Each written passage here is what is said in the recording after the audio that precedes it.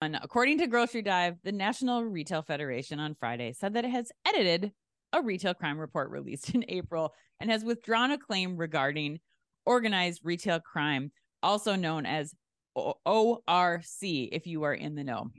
A new report no longer includes any estimate of organized retail crime's overall impact in dollar terms, nor the big assertion that at the time, nearly half of all shrink is attributable to organized retail crime. According to its most recent report on shrink, about 29% is lost because employees steal merchandise or money, and another 34% is lost to process errors or for unknown or other reasons. The remaining 36% is from external theft, of which organized retail crime is a subset. Chris, that's a pretty major clarification here on something that's been pounding the headlines for the last year or two, especially. What are your thoughts on this retraction? Yeah, I think, I mean, it is really interesting. I mean, I can remember when that report came out in April, 50% of shrink is due to organized retail crime. Everyone was like, whoa, okay, that's a big number.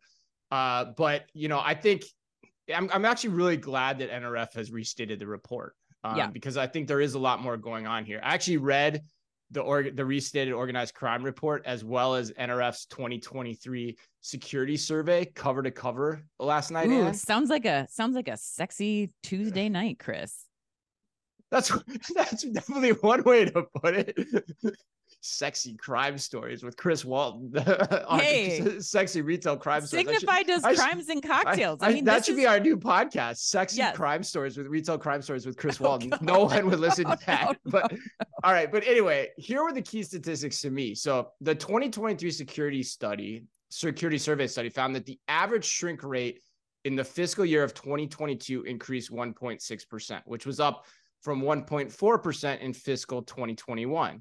So when you take that as a percentage of sales, that increase in shrink represents about $112 billion in losses. So pretty substantial across the industry. But the question then becomes, what's causing it?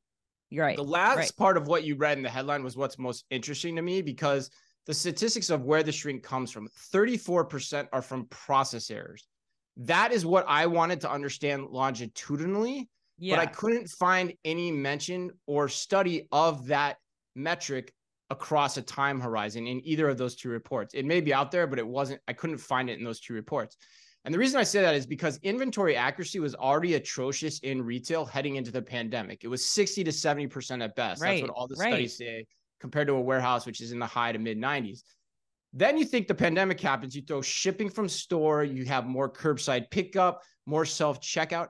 How has data inaccuracy not gotten worse over the last few years? And I would argue substantially worse, because there's so many more touch points in different ways through the average retail operations day now. Customers, employees, they're having to move products much more than they ever had before. So, I find it a more likely story to believe than I find that actually impact to be more likely story to believe than everyone across the nation is suddenly stealing more. Theft may be impacting it a little bit, but what's changed, societally, that we're now all stealing more? Maybe we are, I don't know, but I think we have to dig into that number more longitudinally to understand this here.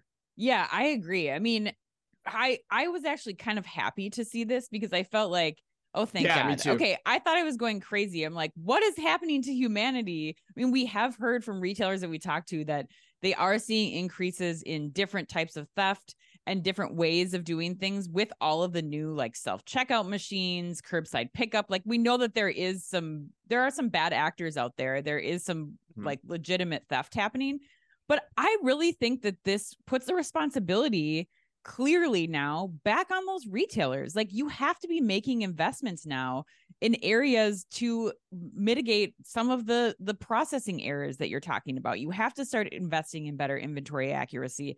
You have to be really working to refine the processes, because now your shareholders are aware. It's not something like the weather anymore, where you can say the weather impacted this. It's not theft. It's not organized retail crime being 50% of the problem.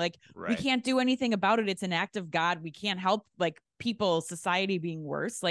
Now there's some onus that's back on the retailers, I think, to really make smart investments to get this number to a place that is feasible to do business again. And I think that's what hopefully will come out of this. Right. And that's a good point. The last thing I'd say on that too, Ann, is like with every headline you read, you always have to look at what's the motivation for the headline. Right. And and I hate to say it, but the retail industry is motivated to have crime or theft be the answer because it makes them look better. If they were to come out and say our inventory accuracy is atrocious and we don't have a handle on it, that's not going to play well from a PR perspective. So until we need to understand that specifically though, to get a clearer picture of what's really going on here. And I call on the industry, I think you do too, to start tracking that more overtly.